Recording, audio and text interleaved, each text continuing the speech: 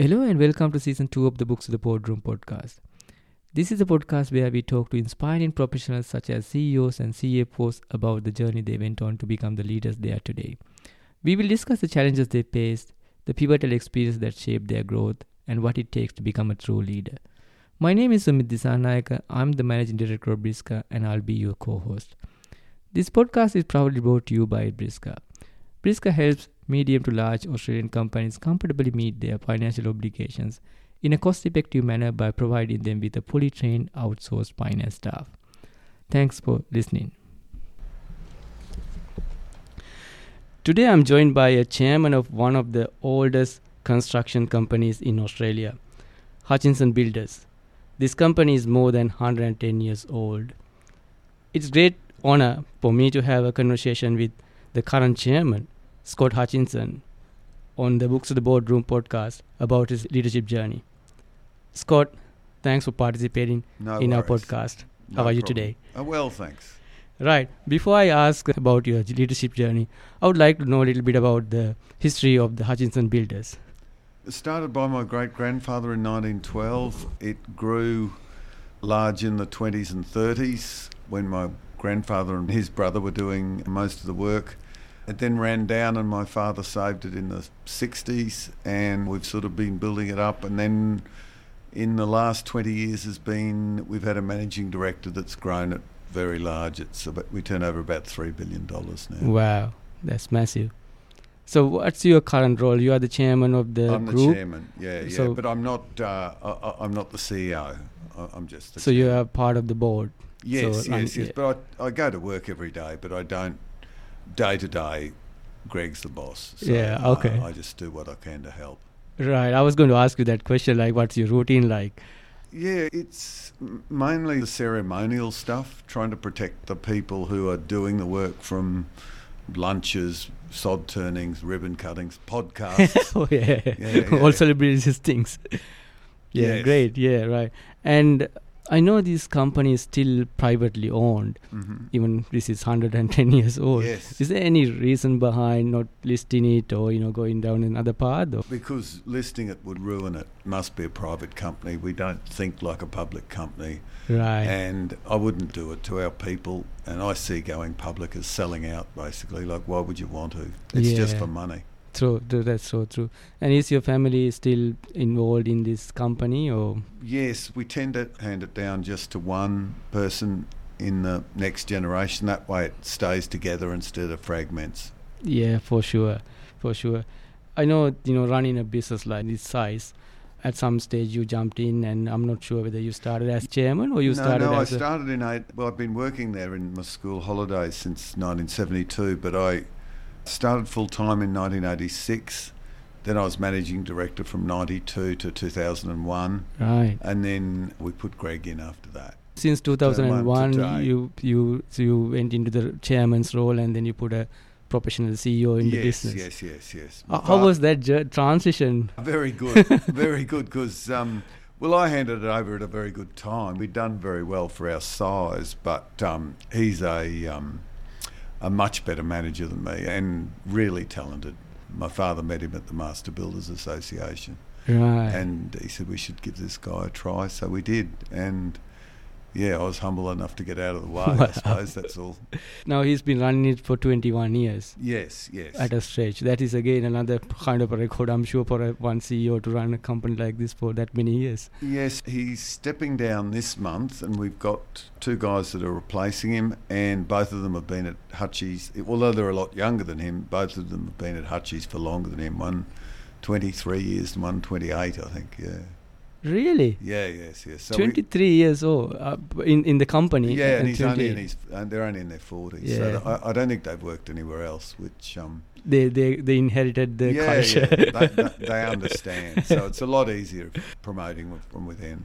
Hutchies is something that would be very hard to find an external CEO for, and we didn't want to do it anyway. Yeah, I'm sure you have a unique culture, and you need someone who understands it, right? That's true. And it's not a public company, it's a private company, it's still family involved, so you got a different dynamics in the mixture. Right. That's a great thing to hear. And I know different people have different opinion about leadership. So what is your, kind of view about leadership, or how you approach to leadership? I've got mixed feelings about leadership. Most of the leadership I've seen is bluffing and guessing, which is not the right way to go. That's not uncommon. No, yes. no, Yeah. it's often used for somebody just talking loudly. But I think the real leadership comes from knowing all the detail and getting in amongst it and really being in the middle of it rather than just shouting from the top.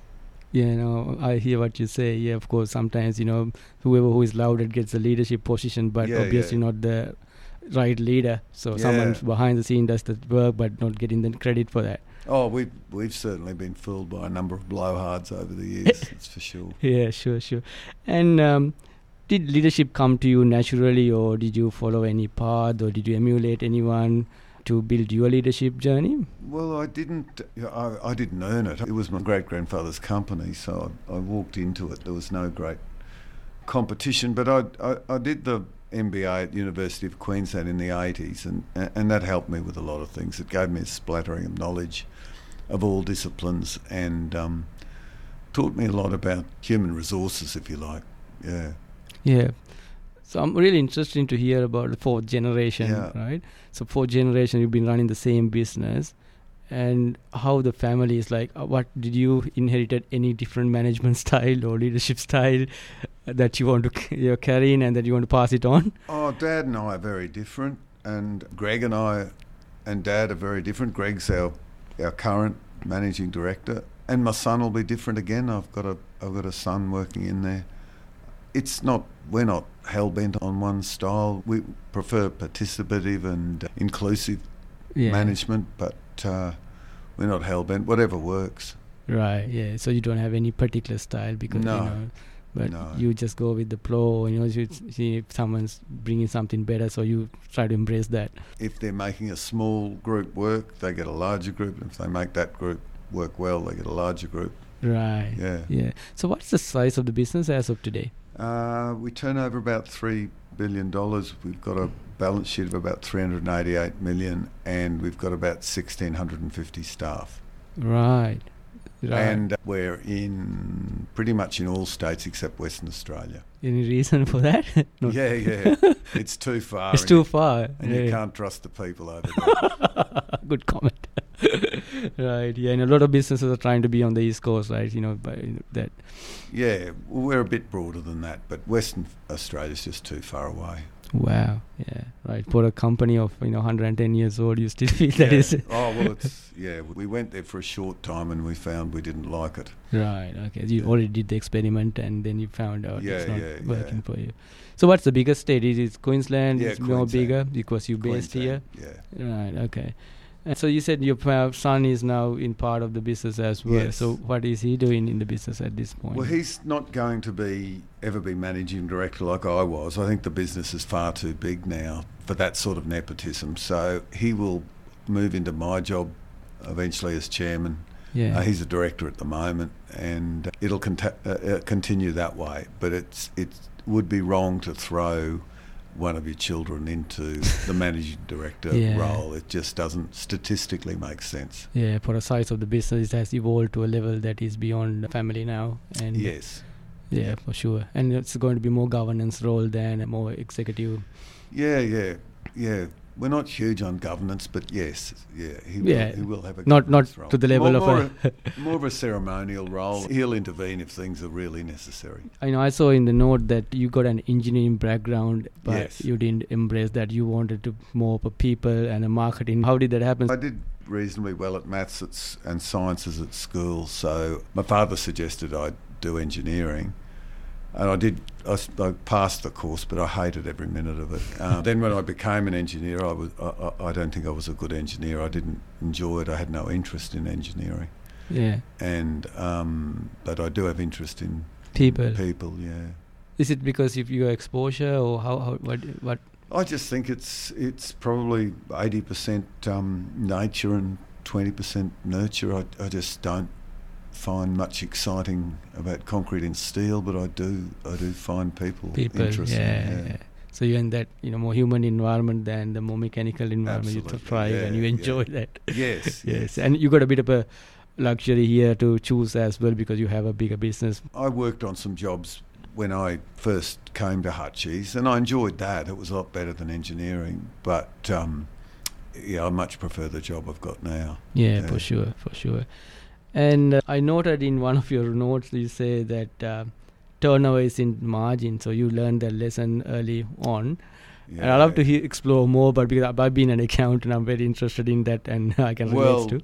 Here's something to get your head around. Generally, turnover and in construction, turnover and margin are inversely proportional.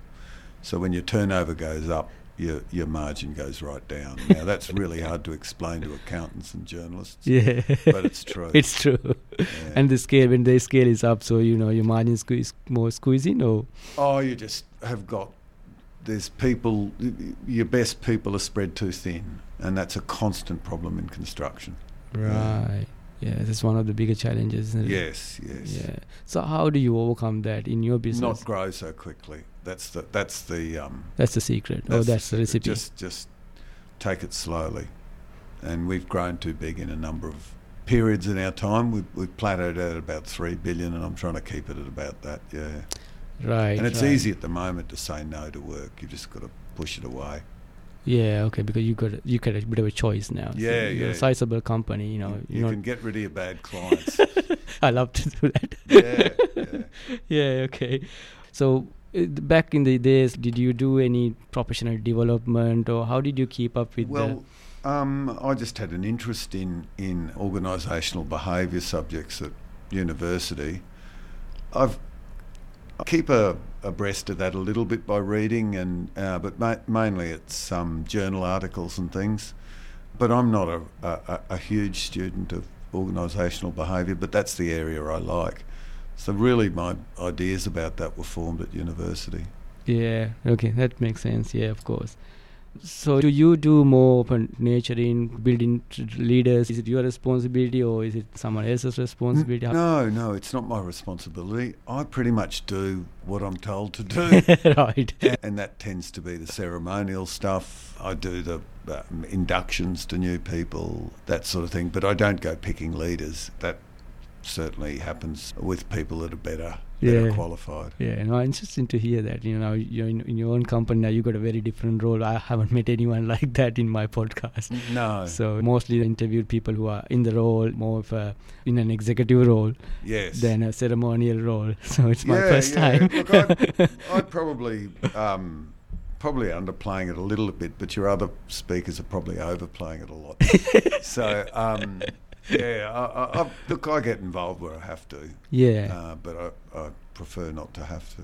No, that's good. I'm still trying to understand how the dynamic is in your own company in a ceremonial role, and then just not to worry about everything else. Well, it's not quite that. We have a day where everybody presents every job that they've got, and I always sit through that, so I hear what's going on. I try to get to the sites. I don't get to many, but I try and listen to what's going on and see where the next problems are coming from. Sure. I forgot to ask this at the beginning. For Hutchinson Builders, was there any significant site or building that you have built over time? Is there anything that is remarkable, significant? The one we're in now. This one. Yeah. Wow. Yes. Most of West Village. I'm trying to think of things you'll know now. Sky Tower, the biggest tower in Brisbane. Yes. Couple in Sydney and Melbourne. Yeah. Wow. Yeah, no, I know there's a lot. That's why I wanted to ask from you. Is there anything that you can remember? It's hard. People don't remember a lot of the older buildings. But West Village is probably the most obvious one at the moment. Or Sky Tower. Yeah, that's right. I want to sort of explore this as well, since you are coming from a family with the history of business and and successful business, not just running business, right? Such successful and a huge business. And do you have any message to the family-owned businesses or the upcoming leaders, how they should look at their business? I don't think we've been successful enough for me to give advice. Every business is so different. I could really only advise on the construction. Yes, of course. And that's probably the best thing, is take it slowly. That's a good overstretch advice, things. of course. No, I understand that. And the transitioning from executive to a more chairman type of a role, how hard was it, or how easy it is? Extremely easy. Extremely What you're doing, you're handing over detailed, problematic things. For example, assigning the staff, the correct staff to different projects, and difficult things like that, to doing ceremonial stuff and getting involved in the things that you enjoy. So it was a really easy thing to do. And that's why it was so easy to hand over to Greg. I had no ego about it. That's a great point, because I know a lot of people hold on to their executive roles for too long sometimes. That's not happening here. That's right. that's just great. I got a couple of other quick questions to ask. One thing I want to definitely ask you before we wrap up, I know you got some vested interest in the non-commercial music venues. Yes. So tell me more about that. Oh, it's something I do enjoy talking about. I couldn't stand seeing the Brisbane music scene go from the centre of town out to places out past the airport, like that terrible Burndall Entertainment Centre and the myriad of other disastrous places around because growing up, Festival Hall was my temple. I saw all sorts of bands there, and then I went to try and buy it in 2003, and it was worth to music probably $6 million, and it went for $14 million, which showed me that inner city land is valued on how many home units you can get on it. Yes, of course. So music cannot afford inner city land. So either the government's got to do it, or some sort of private philanthropy. Philanthropies. So we've got 7 venues now. They're not commercial at present. They're valued far less than what we've spent on them. But over the years they'll be okay. And I don't intend developing them anyway. I'll try and control them from the grave if I can. Right. So you enjoy music yourself? I enjoy going. What sort of music you enjoy? Probably post-punk, new wave. Right. Thinking of, at the moment, Arctic Monkeys, Sleaford Mods, Strokes. But I've got fairly broad tastes. No, that's fine. I mean, cool.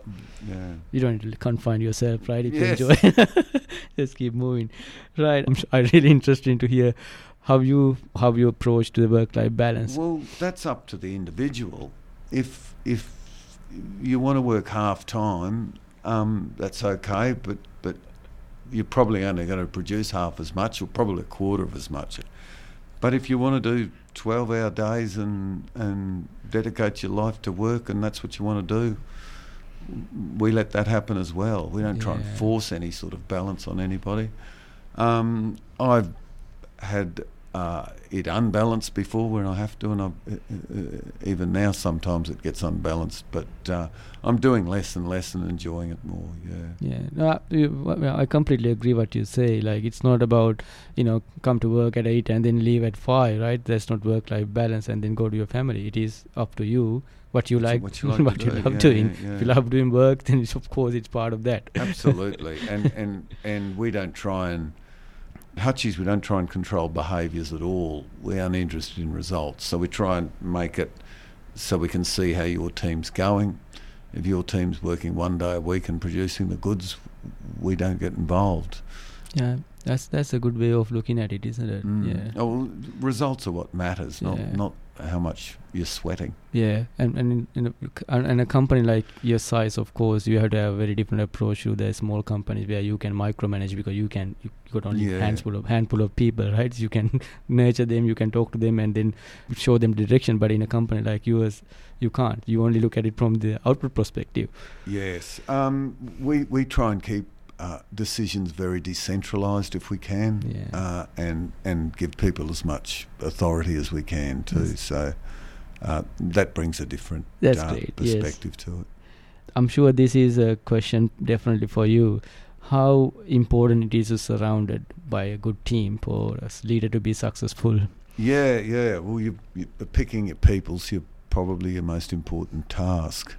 but it's very difficult. Team leader that can do one job can't do another, and you've got to be able to roll with those punches as well. It's the hardest job, I think, matching our staff to the different projects and the different clients. Yeah. Different clients have different attitudes to building. True. Some see it as a game of cards, others actually want a building done. That's so true. Like understanding their behavior, it's very important, Yeah. isn't it? And this is something that I always say as well. Like the more than the workflow, understand the personality helps. Yes. So if you work with a client or someone, so most of the Yes. time we are worried about the workflow and the outcome, but if you know the personality, it's easy for you to It's a lot better. lot better. Yeah, Yeah. of course. One last question before we wrap up. In a company like yours, of course, short-term objectives versus long-term objectives of the leaders is a kind of a... We don't have any short-term objectives. Okay. Everything we do is long-term. Right. Yeah, so we don't... sure, if you call completing your job on time, making some money and keeping the client happy, if you call them short-term objectives, that's fine. But everything we do, we try and take a long-term view. Yeah, that sounds good. I'm really glad to have a conversation with you. Thank you. Thank you very much for your time. I know you're very busy, and it's a great honor for us to have you on our podcast. Well, thank you And very much. This was it's good very fun. inspiring. I'm not sure if I've been inspiring today. It's different, to be honest with you. It's different, and it's very inspiring, and I learned a lot of things that I didn't know as well. Well, I'm happy to come back if you'll have me. Thank you very much. No worries. Okay. Thank you.